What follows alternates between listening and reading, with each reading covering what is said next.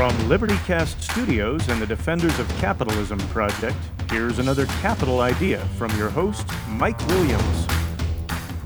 Mike Williams here, defender and champion of laissez-faire capitalism. Hi, this is Michael Williams with the Defenders of Capitalism Project, and you're listening to the podcast Capital Idea, where we think and talk about all things capitalism, including the moral case for capitalism. This episode was actually recorded on Lee Elcie's nationally syndicated radio show. Lee is the voice of freedom. He and I spent some time together in the Charter Oak Leadership Program, and he invited me on to do a little bit of an interview on his radio program, and I enjoyed spending some time with Lee, and hopefully you'll enjoy the talk as well. You are listening to the voice of freedom, Lee Elcie, on 94.9 News Now and Stimulating Talk. All right, ladies and gentlemen, very, very, very special guest joining us right now. I told you in the past I was fortunate enough to be part of a leadership class here in Connecticut, and it really was a life-changing event, right? I mean, in the beginning, as I've said before, I kind of took it nonchalant, but as the class sort of progressed, it was just an amazing experience that I'm so happy that I got a chance to be a part of. And my next guest is Michael Williams. And Mike is the founder and president of Altius Financial out of Denver. He's also a board member of the leadership program of the Rockies and the creator of the Defenders of Capitalism Project. And he's also one of the main cogs in the Charter Oak Leadership Program here in Connecticut. He's been kind enough to join us today.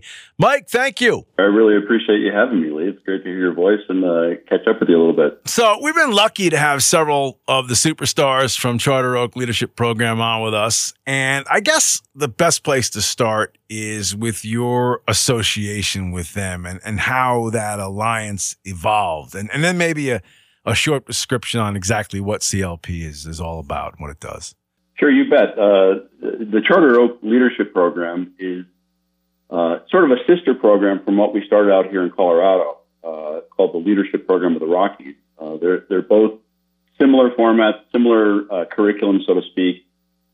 And I started the Defenders of Capitalism Project as a part of LPR, as part of our group out here in Colorado, to mainly complement what was going on in that program. The program was focused on principles, defending and championing the founding of America, Americanism, conservative values, the proper role of government. And I inserted this idea of saying, okay, a lot of you guys who are great defenders of America, the American ideals, talk about capitalism, talk about free markets, but do you talk about it as effectively as you can? And so that was the idea, was to say, okay, we need a complementary program that shows people not only is the American system of government and Republican constitutionalism the right way to run a government, but also having a free market and being able to champion a free market on the proper basis was the original idea.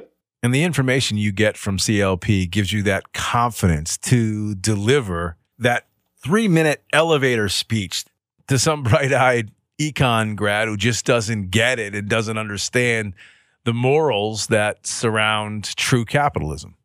That is the idea, and I appreciate you giving that example. Actually, I was at a conference recently over in Europe where I was talking to a lot of young econ grads, or actually doctoral students, people who are teaching now, and it's a similar thing with that group.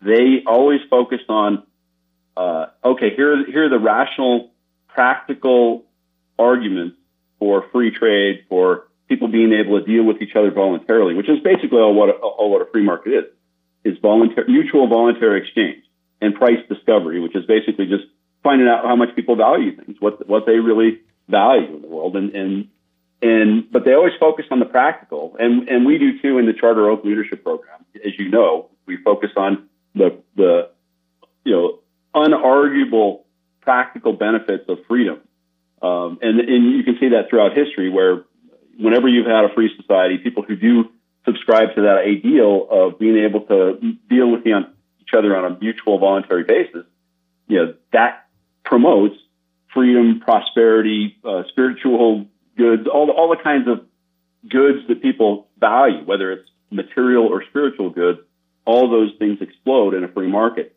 And that is an unarguable case in history, whether you're looking at different geographic parts of the planet, different cultures, no matter what it is, if you have freedom, you have more happiness, freedom, and prosperity. But people don't make enough of a case of, no, that's good. You need to make a moral case. Right. Because we constantly cede the moral case to people on the left, the people who are wanting to control things, the people who are statists. And so, that 3-minute elevator speech is really boils down to every individual has a right to their own life, to make their own decisions. Let's respect people as individuals and having an independent mind themselves.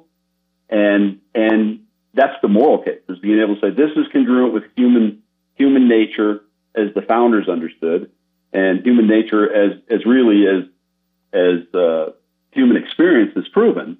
This is a consistent moral system as well. That actually leads to my next question, which is capitalism seems to really be in the doghouse these days. And you say this all the time, that capitalism is the most moral form an economy can take. And I'm sure progressive folks listening to us right now are rolling their eyes and saying, well, this is sacrilege. Capitalism is all that's wrong with a country. But you're firm. Capitalism is moral, correct? Well, I go further than that, Lee. I say it's not only the most moral, it's the only moral.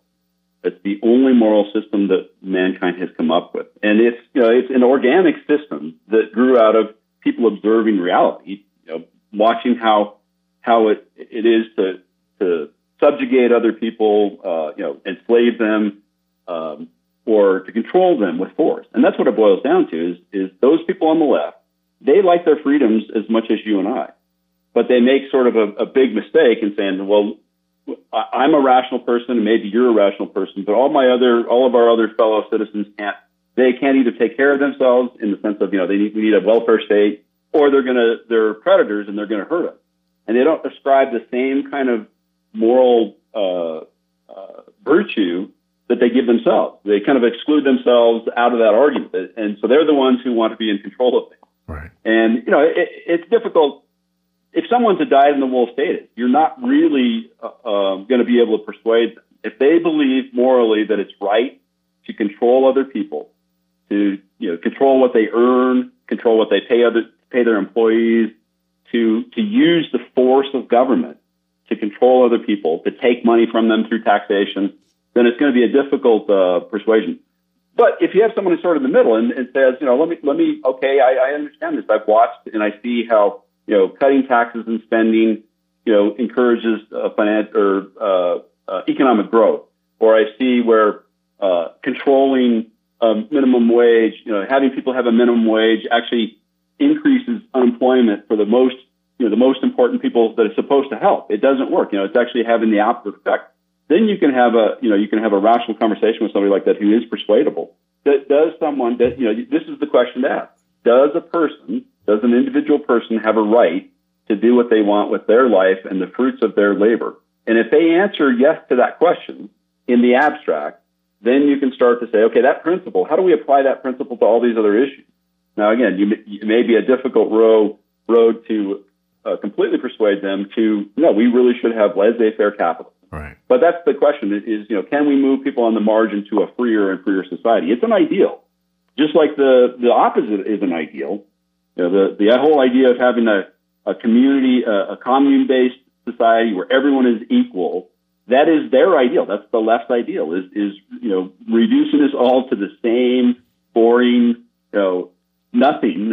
Right. Not very productive. It's actually reducing us all in terms of our productivity, our relationships, and so forth. And that's their ideal. And we have to contrast that and say, no, our ideal is for people to thrive. And that means they get to be making their own choices with their life and who they trade with. Some of the things that you pointed out, too, is that you make a point during the course of the class that we're really not living in a completely capitalistic society. It's not completely free, far right? from it. Yeah, and you talk about the elimination of regulations and other things and how it would actually improve the everyday life of capitalism. It's really remarkable how you can get down to the nitty-gritty and explain every detail in its most pure, simplistic form. It's really incredible what you do. Yeah, I appreciate you saying that. And I think that point you bring up, Lee, is really important, that we do stress in the Charter Oak Leadership Program, is that most people coming into the program having some positive affinity with the founding documents, the Constitution, and as I said, Americanism, the Declaration of Independence, and they understand implicitly that that's part of free trade and capitalism. They don't necessarily like the name. Sometimes people don't like the name capitalism, and I have a whole different segment that I do on why capitalism is a word and a concept that's important to save. And I have arguments with people who are, definitely free marketeers who still say, well, capitalism is too tainted. But we do spend a lot of time talking about, no, we don't actually have capitalism right here. I mean, capitalism gets blamed for all these things. I was just talking to someone who's very, very knowledgeable on the left, very knowledgeable person in Colorado politics yesterday, and he was talking about the urgency. And you guys might relate to this. I mean, all over the country, you have this homeless problem and affordable housing problem, and what they want to do is more of the same medicine that's out there. They want more. Okay, we need to support people, give them payments, take them off the street, and so forth. And we need to have more restrictions about housing, and that's the problem that's actually caused this affordable housing and homelessness problem in many ways. So capitalism gets blamed so many times for things that it has no responsibility for. We don't have capitalism in a housing market anywhere in the U.S. It's one of the most controlled industries there is, if you can rank them. So we got to make sure that we understand what is capitalism and what is not. And people continue to think we have capitalism here. We don't have it at all. And anywhere close to it, we haven't had for decades or even longer. We're talking to Michael Williams. He's a board member of the leadership program of the Rockies. He's the creator of the Defenders of Capitalism Project. He's the founder and president of Elcie Financial, which is out in Denver. And he's also a main cog in the Charter Oak Leadership Program here in Connecticut. So you often quote Adam Smith and his assertions that self-interest is natural and it's necessary for a moral drive, if you will. But same Adam Smith who wrote Wealth of Nations also wrote its companion theory of moral sentiments, which basically argued mankind is hardwired for empathy. Now, I actually disagree with that sentiment. I believe mankind is hardwired for savagery, but we do learn empathy through the course of our life. But capitalism does get a bad rap because we often forget that there is a human side to it, right? There is give. There is a lot of charity. There's a lot of that stuff going on, right? Well, I think it gets a bad rap because it's not understood. People think if you're for capitalism, you're against charity, and that's not true at all. In fact, capitalism created charity. I mean, you can only have charity. You can only give if you have something to give.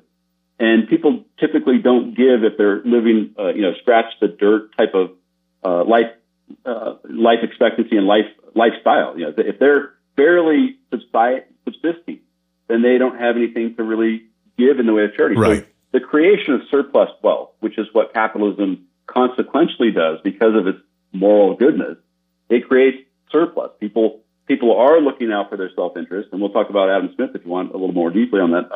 But people are looking in a free society. They're looking out for their self-interest, but they end up having a longer time horizon because they're thinking longer term. They're thinking about, okay, I've got a stable environment where my rights are respected, and I can accumulate more from my own security and my family and the flourishing of myself and my family. Then I want to share that, and so charity is actually a creation of capitalism. And people don't really understand that. Now, going back to Adam Smith, I mean, it's interesting. I was at this Mont Pelerin Society meeting, as I mentioned before, in Europe, and the folks there who are, in many ways, economists and free market experts themselves, do harken back much to Adam Smith. And Adam Smith, I was interviewing the Adam Smith Institute founder from London when I was out there, and Adam Smith was first and foremost a moral philosopher. People think of him as the father of economics, but you're exactly right, Lee. He wrote much about morality, and he did write that. There is this view that here's what human nature is, and I think he was right about most of what his observations were with regard to human nature, and he ultimately came up with this concept of the invisible hand. When people are self-interested, it just seems like it works out better. Right. And that was a little bit odd with, his moral view and the moral view at the time that, that means people are, as you said, maybe selfish and savage-like, but they also have this empathy. And I don't know that either one of those views essentializes enough and says, okay, here's what the nature of man is. I mean, there are definitely individuals who are savages, and there are people who are long-term rationally self-interested, and then there are people who are in both senses can be empathetic and charitable to their fellow man. But it is a moral view that Adam Smith introduced, and it's been developed by the Austrian economist, Austrian school more lately, and I would say the objectivist school as well. So you mentioned you were on this whirlwind tour. What was the purpose of going to Norway, Iceland, Italy? Well, so it's interesting. I had given a birthday gift to my two older daughters to take them to Iceland. So I spent some time in Iceland, just really on a personal basis, and then turned it into a larger trip to see my youngest daughter in Italy, and then ultimately to spend some time in Norway at the Mont Pelerin Society meetings. They meet typically once a year, sometimes twice a year. The Mont Pelerin Society was established by, I mentioned the Austrian School of Economics. People like Milton Friedman, Friedrich Hayek, Ludwig von Mises. These are Nobel Prize-winning economists who established this in 1947, and they saw they wanted to preserve liberalism, and I think for many of the audiences in the U.S. and particularly conservative audiences, they think, well, why would you want to preserve liberalism? Well, back in the 1940s and certainly before that, liberalism was the conservatism. Right. It was liberalism. Classical liberalism was this idea of people being able to be free and tread with each other, and so they saw many threats at that time in 1947 after the war of authoritarianism, and they wanted to establish this international society, which I'm privileged to be a part of, to discuss ideas that are affecting not just economics, but also culture and how nations trade with each other and how individuals trade with each other. And it's an organization that's committed to freedom and free people. How would you rate the health and prognosis for capitalism here in the United States, considering it seems like the growing percentage of particularly young people have embraced socialism? Yeah, I think that's a good point. I mean, it's not good, that's for sure. Capitalism is not healthy. It doesn't exist anywhere. I mean, we don't have freedom anywhere. We had some examples. Hong Kong was a good example of a mostly free society. It was showing up all the time on there's a number of different organizations that do freedom rankings, and Hong Kong was always number one. And it was, again, a wonderful proof of a little small island that had very little in the way of natural resources, but had the rule of law and basically let people live freely, what that can do in terms of both material and spiritual progress. But since the Communist Party is now asserting its will on Hong Kong, and we have that kind of authoritarianism going on throughout the world, including the U.S. We have this idea of looking for, a philosopher king person who, a personality who might be able to really assert their will, no matter what party they're in, to say, okay, we're going to take control. Our guy's in control now, and he's going to be the one who actually has the authority to make things right. And that authoritarianism is spreading throughout the world, and it's definitely anti-capitalism. I would say I'm optimistic. There are lots of young people who would call themselves socialists, but if you ask them questions about their own property, their own lives, they are definitely interested in actually improving. Yeah, it changes a little bit in that case.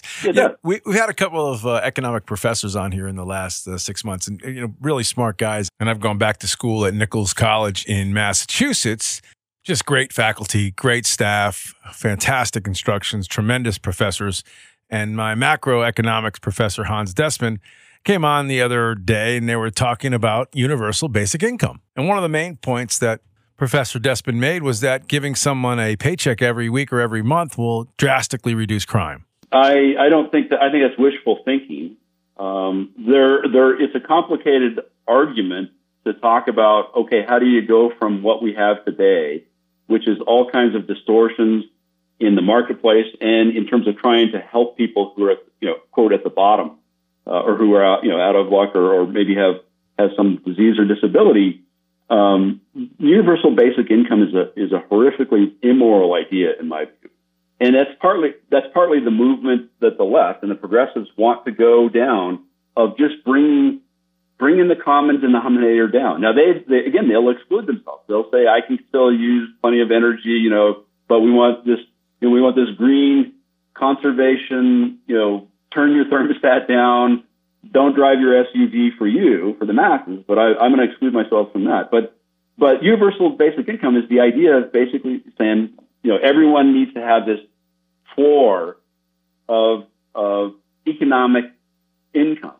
And you might say many people are well-intentioned, because they're saying, well, every human being should have some kind of dignity and financial ability to support themselves. But it ends up having all kinds of distortion, and both from an economic standpoint and a moral standpoint. Right. You end up having lots of moral, and we saw this during COVID, basically. I mean, it wasn't a universal basic income, but you had lots of free money being out there. And this inflation problem we're experiencing right now is part of that. Right. You're paying people not to work. You're giving them more money to consume, but they're producing less. Well, prices are going to go up, Right. and it's causing all kinds of distortions in the marketplace. And if we implemented a universal basic income, we'd see the same kind of problem. Stepping back and taking a look at this from a more macro level, I believe every leading economic powerhouse in the recent history anyway, of the world has gone through an effect where they've risen and then they've fallen. I'm convinced, maybe I'm wrong, tell me, I'm convinced we're in the beginning stages of our economic decline. Like, some economic publications are actually making disturbing predictions that not only will China eclipse our economic dominance by 2050, but India will as well. Any thoughts on that? Well, if I were making a bet on that, I would still bet on the U.S. or India. I certainly wouldn't bet on China.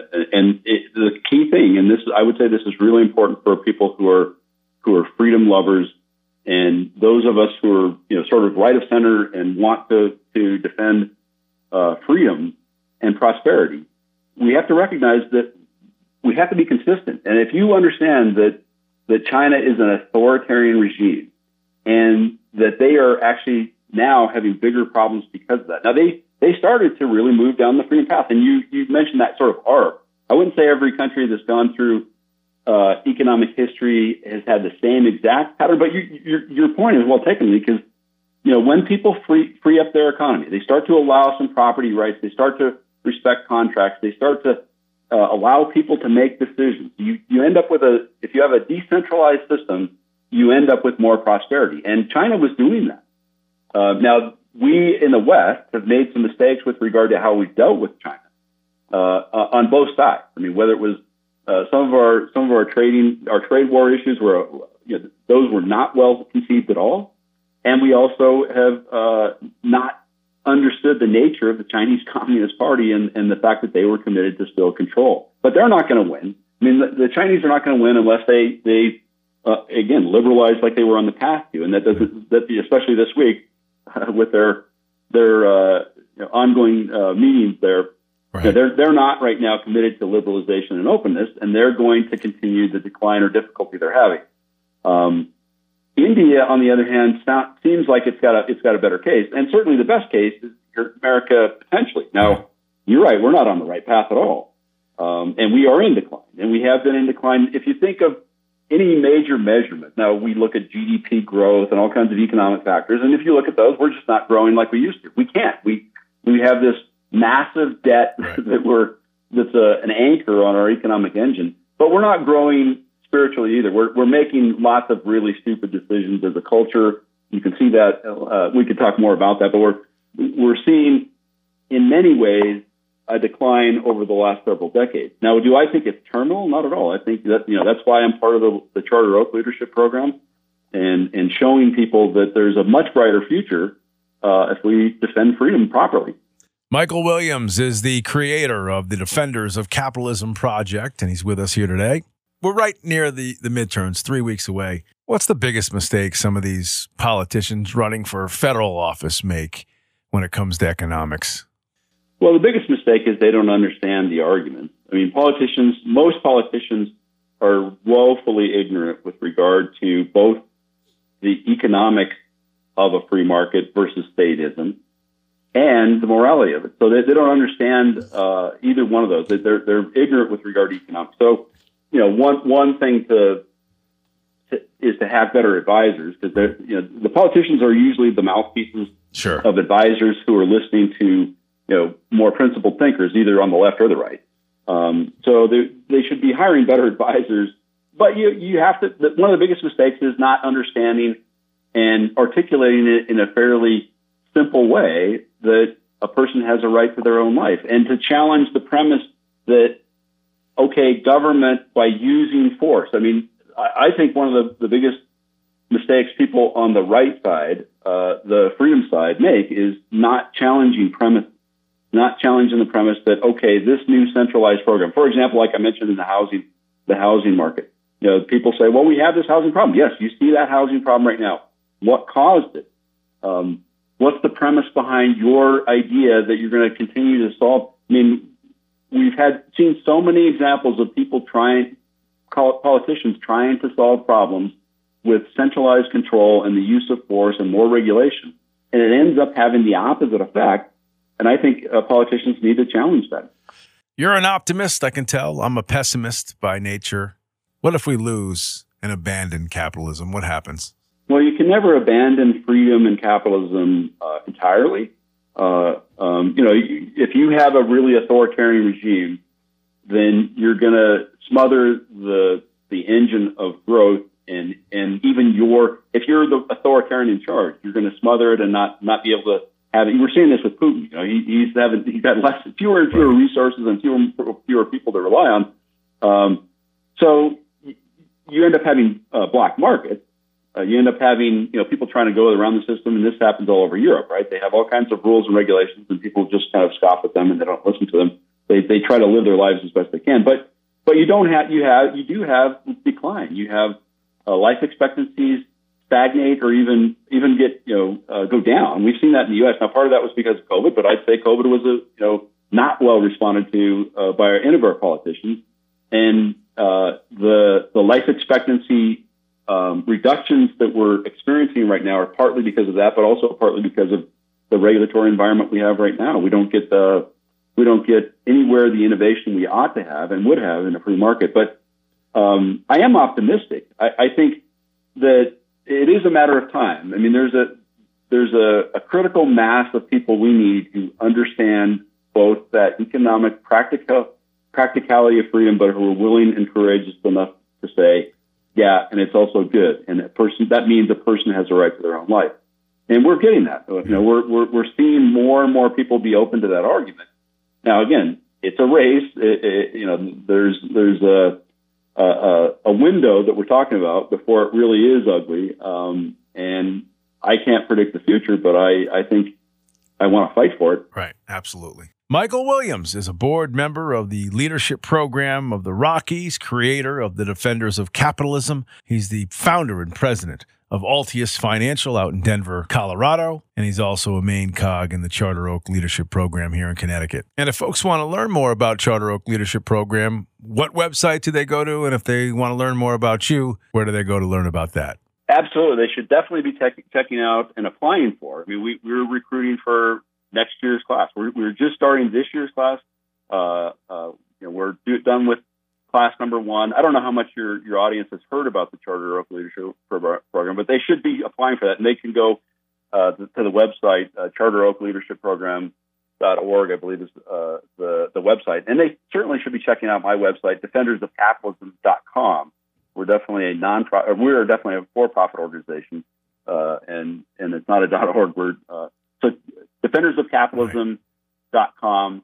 They can certainly reach out to me, Michael, at defendersofcapitalism.com on my email address. Mr. Williams, I hope we can do it again. I hope we can make it a regular thing down the road every once in a while. We'll get you on when some economic stuff hits, and we'd like to get your opinion on some of that stuff. I would love to do that, Lee. I really appreciate the work that you're doing, and I know many in your audience are doing great work on the part of fighting for freedom too. So I appreciate you having me on. All right, brother. Thank you. I'll talk to you down the road. All right, that wraps it up for us. Thank you, everyone, for listening from start to finish. Enjoy your weekend. The 94.9 News Now and Stimulating Talk. Well, thanks for listening to this episode of Capital Idea with Mike Williams, and I'm from the Defenders of Capitalism Project, and you've been listening to an interview I did with Elcie, the voice of freedom, national syndicated radio voice and friend of mine, and hopefully you enjoyed it. We'll see you next time on the Defenders of Capitalism Project and the Capital Idea. Please like, follow, and share this with your friends. We'll talk to you next time.